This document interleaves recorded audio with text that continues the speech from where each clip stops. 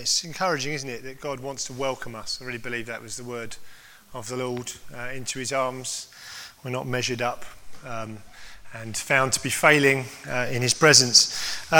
So this morning I want to continue our series in the church, on the church. For those of you that are visitors or are new here, we've been doing a series in the church about what God's purposes and plans for are in the church. And so I just want to provide a kind of massive underline, I suppose, to everything I'm going to say this morning. This is really for people, this message is specifically aimed at people who would consider themselves members of this church.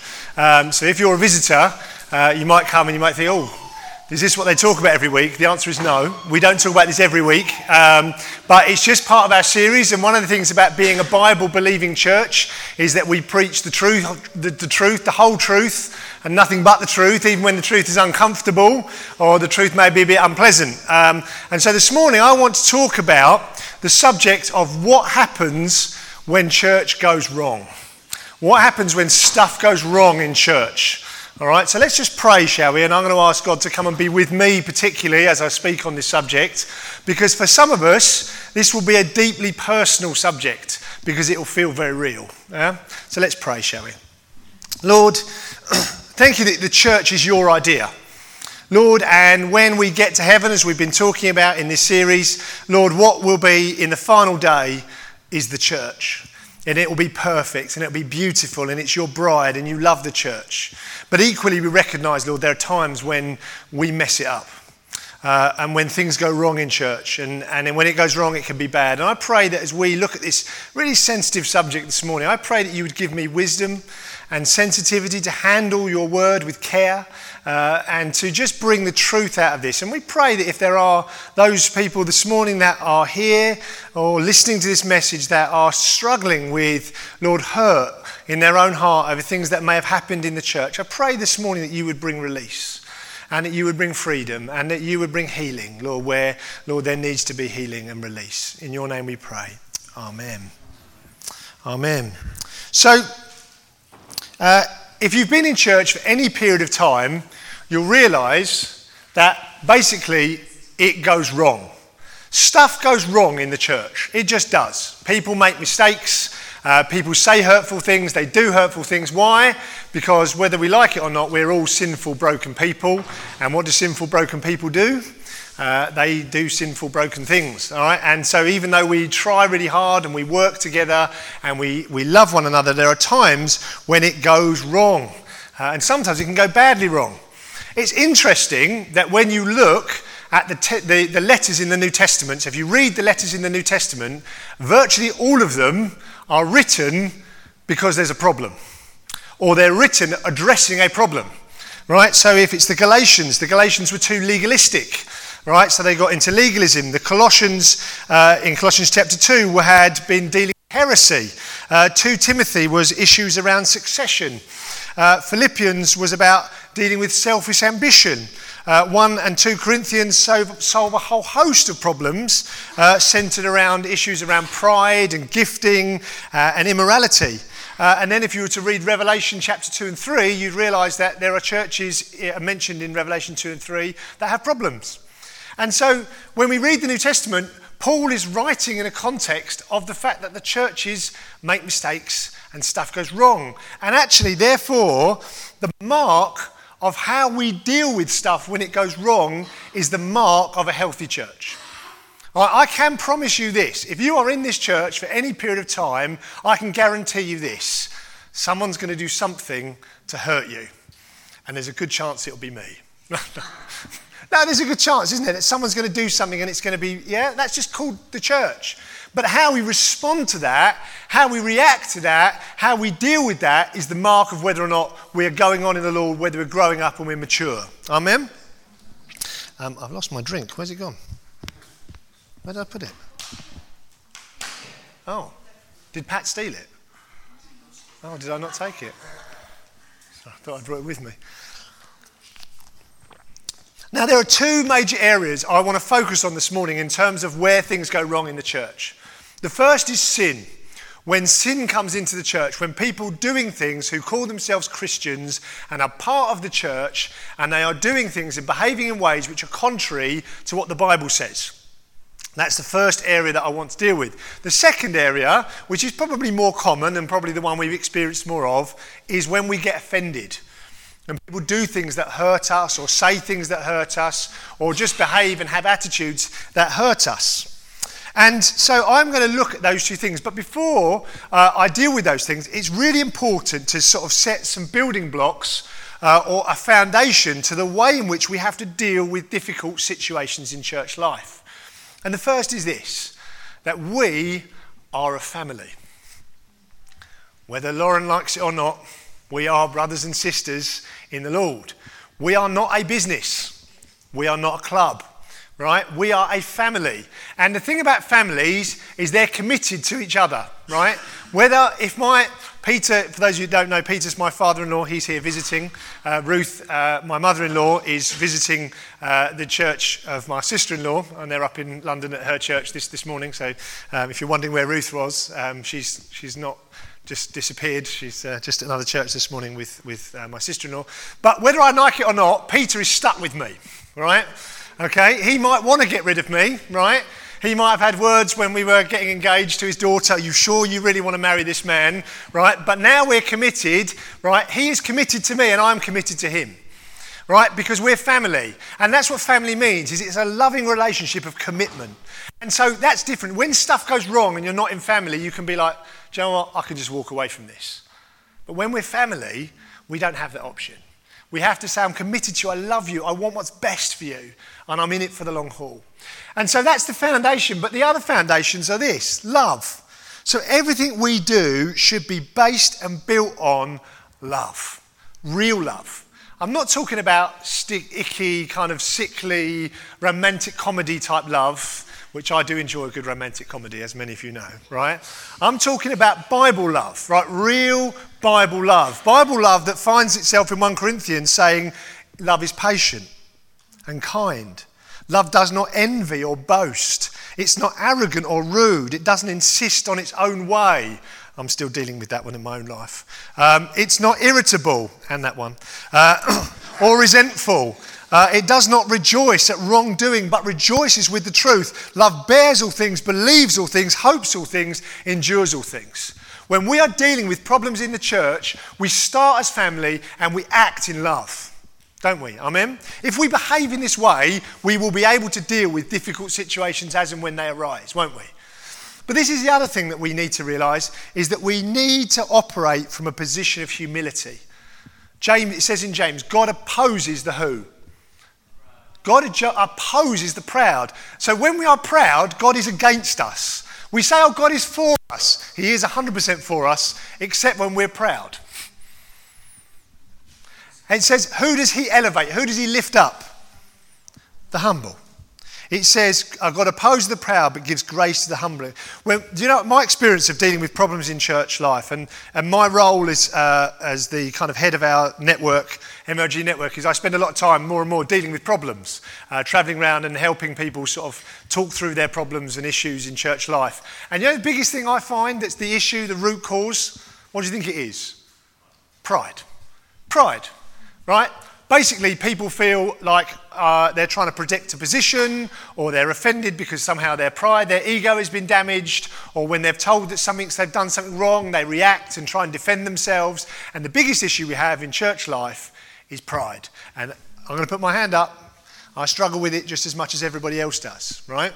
But we have to come with an attitude of humility. And if we approach any challenges we have, we approach sin in the church or offence in the church, we're saying we're a family, I love you, and I'm willing to be humble and prepared to listen and allow you to challenge me, then I believe we can resolve it. If we don't have these things, it'll be hard, it'll be difficult, people will be hurt, people will be upset. But I honestly believe if we approach things like this, we can see God resolve really challenging situations in church life.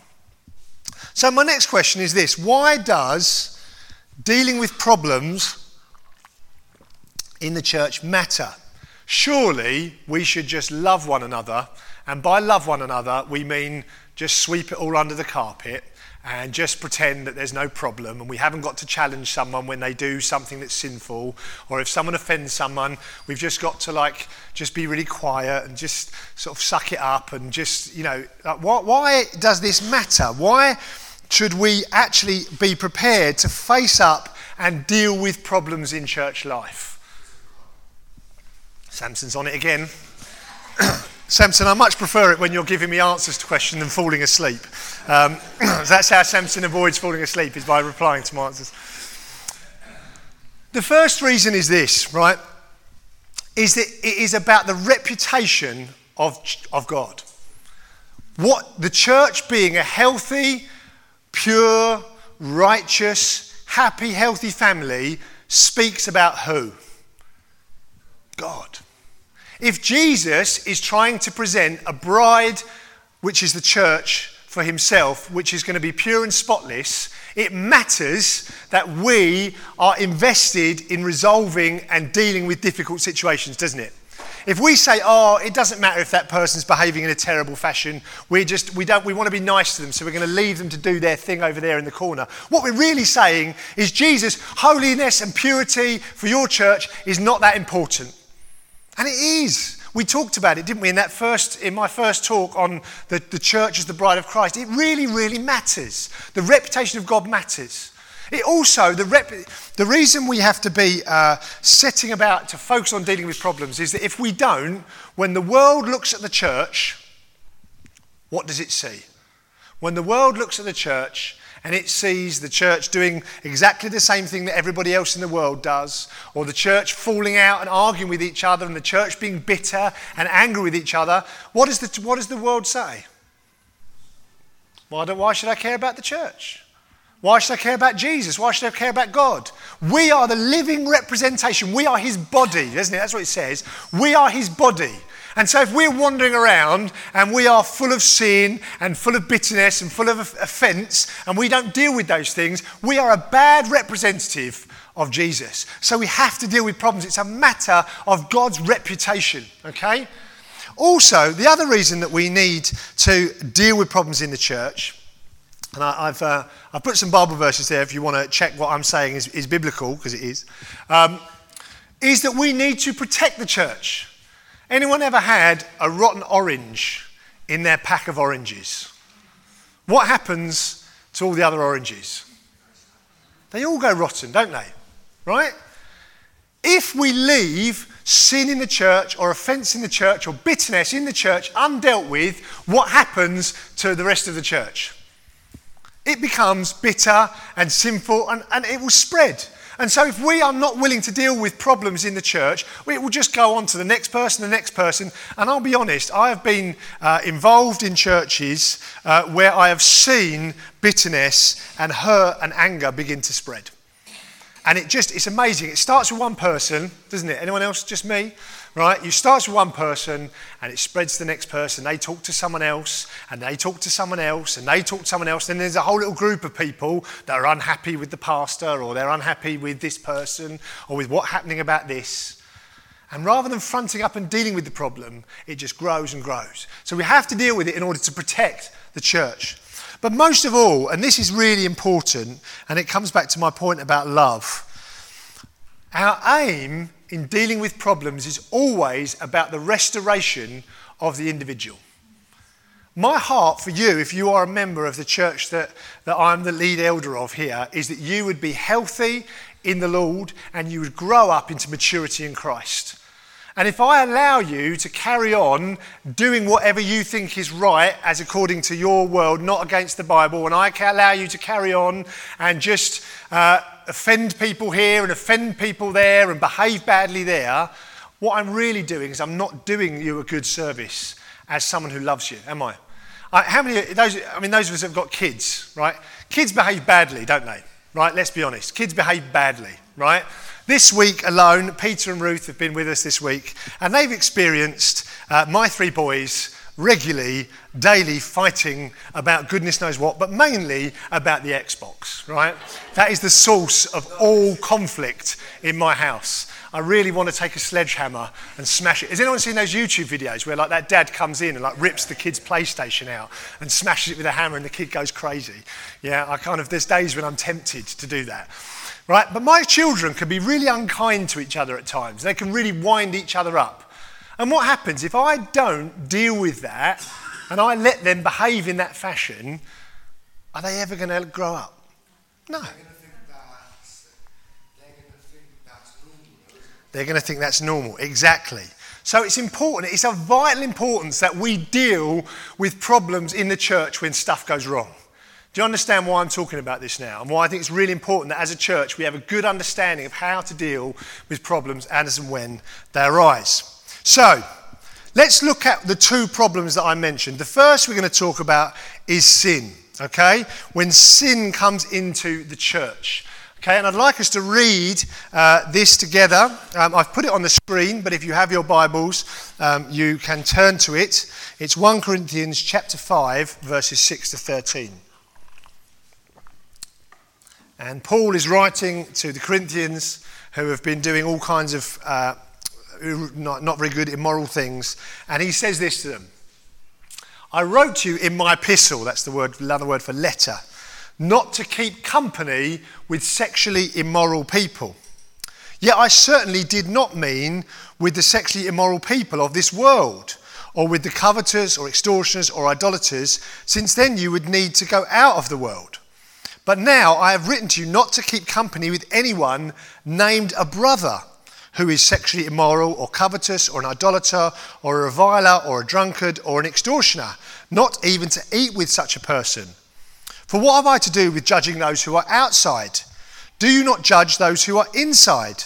But those who are outside, God judges. Therefore, put away from yourselves the evil person. These are the kind of passages in the Bible that we don't like to talk about. And we don't like to look at because they are speaking hard truths that maybe, particularly as a church leader, I find a little bit uncomfortable, right? But what is Paul saying here? First of all, he's saying, when you are talking about sin in the church, I'm interested in the members of people that call themselves part of my family in the church. Right? So he says a brother, and I'm going to add the word sister. So if you look here, it says, I've written to you not to keep company with anyone named a brother. Right? Do you not judge those who are inside? So what he's talking about is not people that are doing this, that, and that, etc. outside the church. He's saying if there is sin inside the church, you need to deal with it. Right? This is really important because sometimes we can get very upset about all the things that are happening in the world around us and this and that and the other. And what Paul's saying is don't worry about that. Right? That's my next point. God judges people in the world, but we, Paul says in somewhere else in the Bible, in Corinthians, do you not know that we judge the church? Right? And this is quite powerful stuff when you think about the fact that we have been given the responsibility to judge that which is right and wrong according to the Bible inside the church. So he's saying here, God judges the world. Oh, where are we? Oh, come back. Yet I certainly did not mean with the sexually immoral people of this world, for what have I to do with judging those who are outside, but outside God judges. Do you see? Yeah? Right?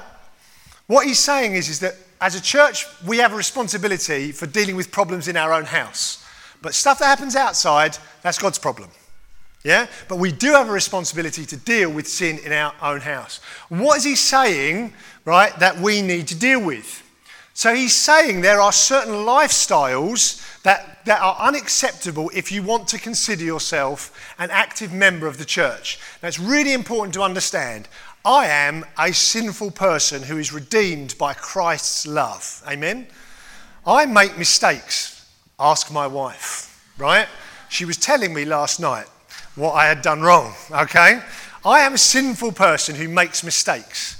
He is not talking about people in the church that make a mistake or do the thing wrong here or there. He's talking about people that choose to try and say, I am a Christian, I am part of the church, but I am living a lifestyle which is completely different to that which God has said is acceptable in the Bible.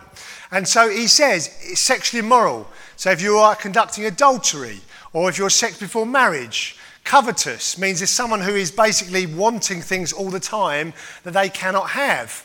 which of course covetous leads to stealing, it leads to fraud, it leads to adultery, jealousy.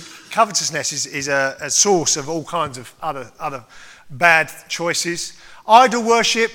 So if we were worshipping other gods, so if you said, I want to be a member of this church, but I've got a little Buddha in my house, and I am willing to let that be in my house, and I like to kind of give incense to my Buddha at the same time, and you said, but I want to be a Christian, I'm afraid that's not acceptable, right? That's not what Paul is saying is acceptable. A reviler, this is a challenge, right? Someone who is critical of other people. I don't know if you've ever met them. They generally write in the tabloids, I think. And basically their whole objective and aim in life is to criticise other people. If you have a lifestyle that goes around criticising and having a go at everyone and dragging everyone else down, that's not an acceptable way to behave if you want to call yourself a member of the church. How about this? Heavy drinker, right? So it says the phrase he uses is drunkard. If you are a drunkard, right, and you are a heavy drinker, right, then you are not, there is sin that is not compatible with an ongoing life within the family of the church, okay, as we're going to talk about in a minute. And the last one is extortioner, which is another word for blackmailer. Hopefully no one here is conducting blackmail. If you are, see me afterwards. We'll pray together, yeah? So you can see it here in the text. Now,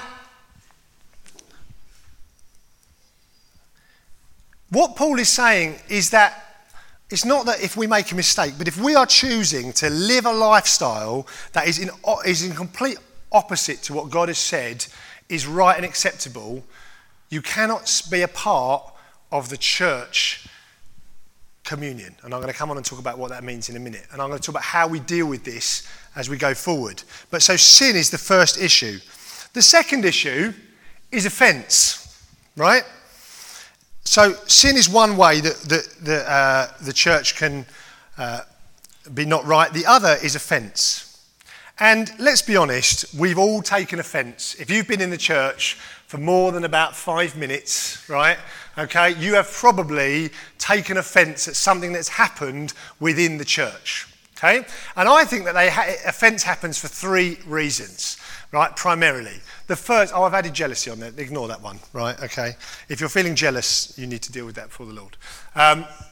The first is feeling undervalued. Many people I know have felt really undervalued by the church. I have sat and listened to people who have told me stories about how they served God in the Sunday school for 5 years, every week, and at the end of it, when they said it's time to finish, not a word of thanks. No one said thank you. No one said, brilliant, what an amazing job you've done. It was like, and whoever's taken on. And they just felt undervalued. I've met other people who feel that they've got a ministry. They want to preach or they want to be able to do things in the church and they're not allowed. And they don't feel valued. And they don't feel accepted. And they feel like, and this causes all kinds of hurt within the church. We can feel really undervalued. The second thing we can feel is unloved. I remember sitting with someone and they were telling me of their really challenging circumstances and their situations, things had gone wrong in their life with their son and their husband and things that had just been terrible, and nobody from the church had visited. And nobody had paid an interest. And nobody had really shown any sense of care or love. Sometimes that's what the church can be like, so focused on activity that it misses the heart of the people that really love and need the care. And so often people can feel, and it's sad, but people can feel lonely in church. How about that? People can feel lonely in church. They can feel isolated. They can feel like they come every week and no one really knows them. And they don't feel loved. And no one takes an interest in them. No one ever invites them around for dinner. No one ever invites them out for a coffee or checks up how they're doing. They miss 3 weeks and no one's bothered to even send a message. So you leave a church or you feel you're in a church feeling unloved. And the last reason, and I think this is, again, often very common, people feel mistreated. When someone's done something to you, they've said something to you, they've criticised you, they've attacked you, they've done things, you were doing a ministry and you were doing it faithfully and they just came and they ripped it away. And they said, no, we don't want you to do that anymore. And you just feel like, what, after all this time, I've been left. And thanks. There are lots of people that feel very hurt because they have been mistreated, they feel unloved, they feel undervalued in church. And you know what? The difficulty is that so often we feel justified, don't we, in our hurt. We feel like, you know what, I am right to feel that way. I was genuinely mistreated. I asked lots of people and they all agreed with me that I was mistreated.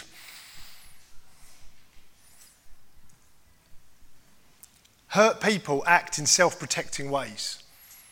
So when we're hurt, we then go and find other people who are also hurt. And we say, oh, do you not realise how hurt I've been mistreated? And they say, yes, you have been mistreated. And it just becomes a problem. And it becomes bitterness. And it becomes upset and anger. And this is what happens so often. This has been my true experience of church life consistently. And I do not want it to be a mark of this church, is that people hide behind weak excuses in failing to deal with the problem. And so rather than, as we're going to see in a minute, when we know how to deal with this problem, rather than facing up to the problem and dealing with it, they just bury it. And they gossip about it, or they complain about it. Or the truth is, what often happens, they don't do anything about it, but it just sits like this great big wound in their side for years. And they're never able to really participate fully in church life because they've been hurt. And their attitude is, I've been hurt, I'm going to keep the church arm's length, and I'm not going to get hurt again. And that's not the way that the Lord wants us to deal with problems when things go wrong. Because stuff does go wrong and we will get hurt and we will be mistreated at times and we will be undervalued.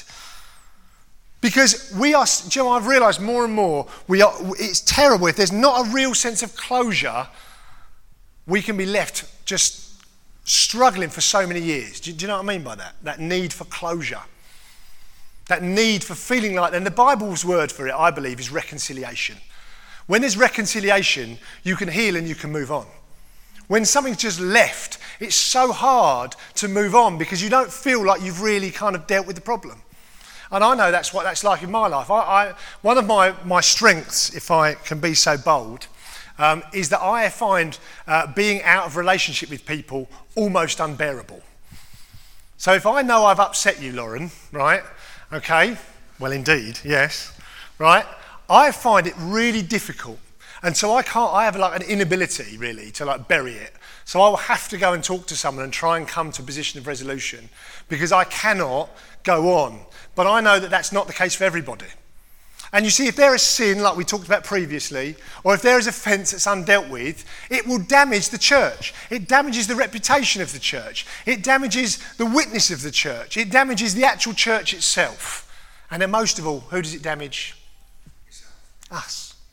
And so it's so important that we deal with it. So this is the question: how does the Bible instruct that we should deal with these kind of problems? How do we face up to stuff when it goes wrong? And I want us to read the scripture from Matthew chapter 18. And it says this: if your brother sins against you, go and tell him his fault, between you and him alone. If he listens to you, you have gained a brother. But if he does not listen to you, take one or two others along with you, that every charge may be established by the evidence of 2 or 3 witnesses. If he refuses to listen to them, tell it to the church. And if he refuses to listen even to the church, let him be to you as a Gentile and a tax collector. So the Bible doesn't say, right, if you've got problems in the church, let's all just be really nice about it and pretend that it doesn't exist. That's not what the Bible says. The Bible says if you've got a problem, you've got to go and deal with it. Right? And so many churches, so many people I talk to, they say things like, oh, this person's really hurt me, but I wouldn't want to say anything to them because I wouldn't want to hurt them. That's not what the Bible teaches. The Bible says if there's a problem, we need to deal with it. Right? Now, how do we deal with it? The first thing we have to do is we have to pray about it. Let's work our way through this, right? Personal prayer. And I want to be really clear, right? There are lots of times when people say things to you or do things to you and it's just time, you just have to let it go, right? Okay? I walked in this morning And I asked for a custard cream and he gave me a bourbon instead. I'm going to go and talk to that person and tell them how much they've hurt me. Get over yourself, right? Okay? I know there are lots of times in church life where people have spoken to me rudely or crossly, right? And I often ask, and I feel very offended. And I feel very upset. And I'm like, I can't believe that person has spoken to me in that way. This is so rude. Do they not know who I am? And I have to sit there and I have to ask myself the question, are they normally like that? No. Were they having a bad day? Very possibly, right?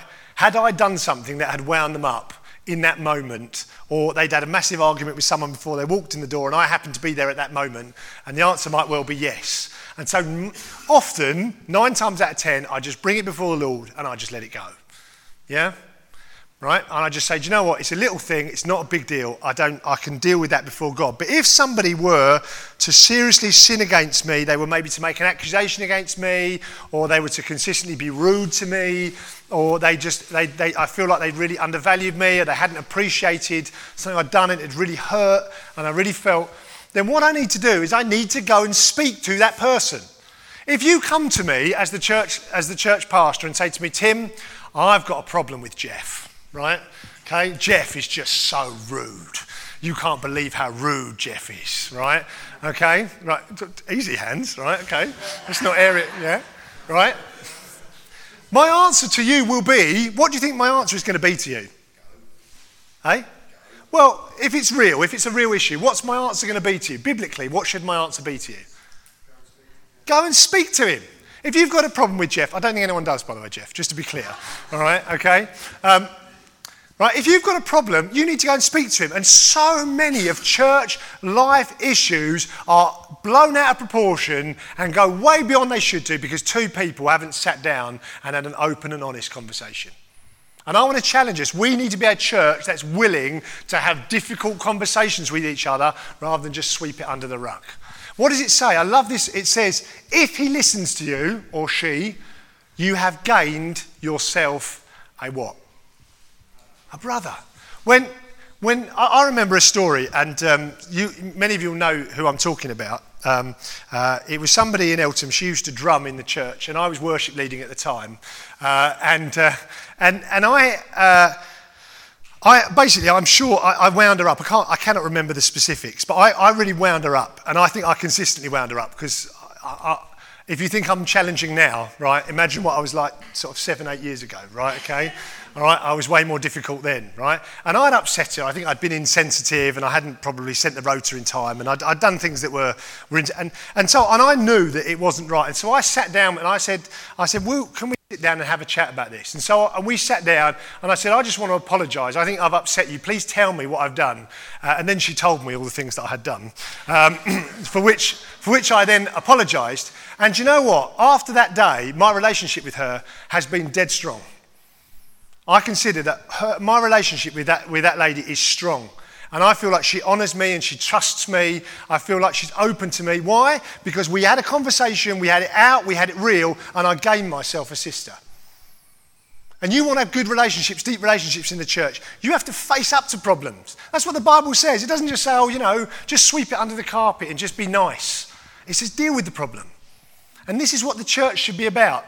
But what happens when the person doesn't do or doesn't respond the way that you want? What should we do then? Well, the Bible says, take someone else with you. If you've got a problem and you go to talk to someone and they say, no, I refuse to accept it, I'm not listening to you, I don't agree with what you've said, then I suggest that you come and you sit down. And I've been part of conversations where I've sat with others who have had problems and they've talked, and actually being part of a third party in that conversation has been really helpful to resolving that. And 9 times out of 10, if it doesn't solve it first time, it's almost certainly going to solve it second time. Yeah? But if someone said, no, and particularly, say for example, someone, and I've read of stories, thankfully it's never happened in the church, where say a man was caught in adultery and someone went to him and challenged him and he didn't respond, and so they took someone with him and they didn't respond, and eventually they were choosing to live in a lifestyle that wasn't compatible with God and the Bible. And so what did they say? The church said, well, in which case then we've got to tell the church. All right? Now, I would say that in my entire time, and Peter's been in church leadership a lot longer than I have, but I've never had to do this, praise the Lord. But it almost is it's like kind of the nuclear button, I guess, isn't it? You don't have to press it very often. You should never really have to press it, but it's there if it is needed. Because the witness of the church is so important to Jesus that allowing sin to continue is not acceptable. So if someone refuses to repent and refuses to change their ways, eventually it comes to a position where if they're unrepentant, they are no longer able to take communion, which is the mark of membership. How many of you have heard the word excommunication? Right? I seriously considered excommunicating Dion this morning when he walked in his South Africa shirt. All right? I felt it was an issue that should be brought to the church. And the church all said, amen. I'm teasing. Yeah? But the word excommunication, it's a phrase that's been bandied around through the years about the way to deal. Do you know what excommunication really means? Not able to take communion. So as I understand it, if someone were to eventually get to this position, what you would say is you are welcome to come to the church. You are welcome to come to the church, but you cannot take communion because communion is the mark of a commitment to following after Christ, to choosing to eat of his death and to drink of his life. Yeah? Amen? And so if we are failing to do that, this is the ultimate kind of sort of nuclear option, as it were. And praise the Lord, I've never had to do it. But I want us to be aware, right, of what church discipline is in the context of this church, all right, and why it's so important, okay? And so hopefully, and again, the aim of any form of church, you read these scriptures, and I haven't really got time to go into it, but the aim of any kind of excommunication is that person would be restored into the church. By being out of the church, they would realise, whoa, this is serious. I need to get right with God. I've got to come back. And the aim of excommunication is always the restoration, the restoring of that person into the family. It's not like you've made a mistake, you're out, you're not allowed back in. It's the last thing. We do not want to have to put you out. If we have to put you out, we do it with the hope that you will come back. Do you understand? It's really different, okay? So, to finish then, all right, I want us as a church to create a culture of truth. I think that marks a church that can challenge sin and deal with offence biblically is a healthy church. Honestly, I believe that. And if we want to be a healthy church, we have to deal with things biblically. And you may find at times that you're in uncomfortable conversations, but let me tell you, that means you're part of a healthy church. If everyone lets you do whatever you want in your family, right, and behave however you like, is that the kind of family that's going to be a very healthy family? No, right? A family where we challenge one another. We say, you cannot, Reuben, just, get up from the table and walk away when we're all eating every single time. It's not acceptable, right? I'm talking about my middle son, right, who has the trouble sitting in his seat, right? By challenging one another, we create a healthy family. But these are the keys in order to create this culture. First of all, I'm going to put myself out there. If I have offended you, or if you think I'm doing something wrong, or you think my theology is bad, you are welcome to come and sit down with me and challenge me. And as a pastor, I am not just saying that to be nice at the front of a sermon. I'm telling you that because that's the truth.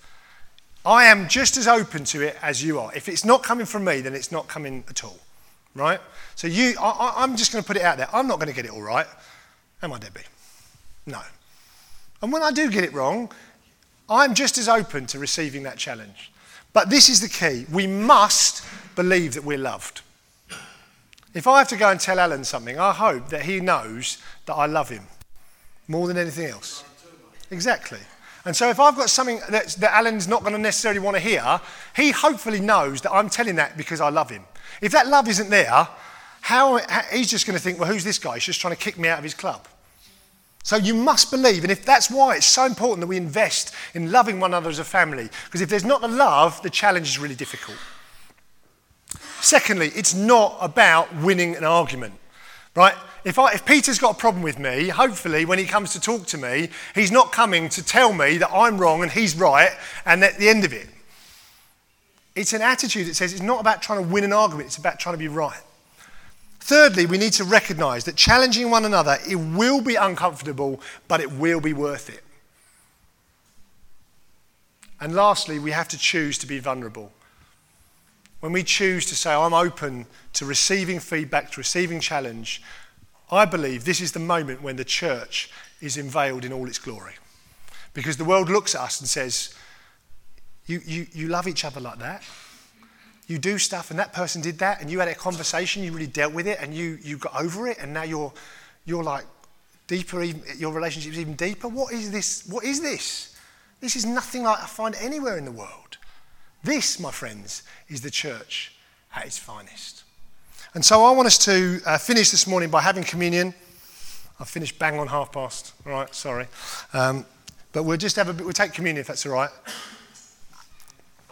And I want to just encourage you this morning, if you know that you have got something in your heart before somebody, where's it gone? Oh, it's gone, Joel. There's a verse, I think I've put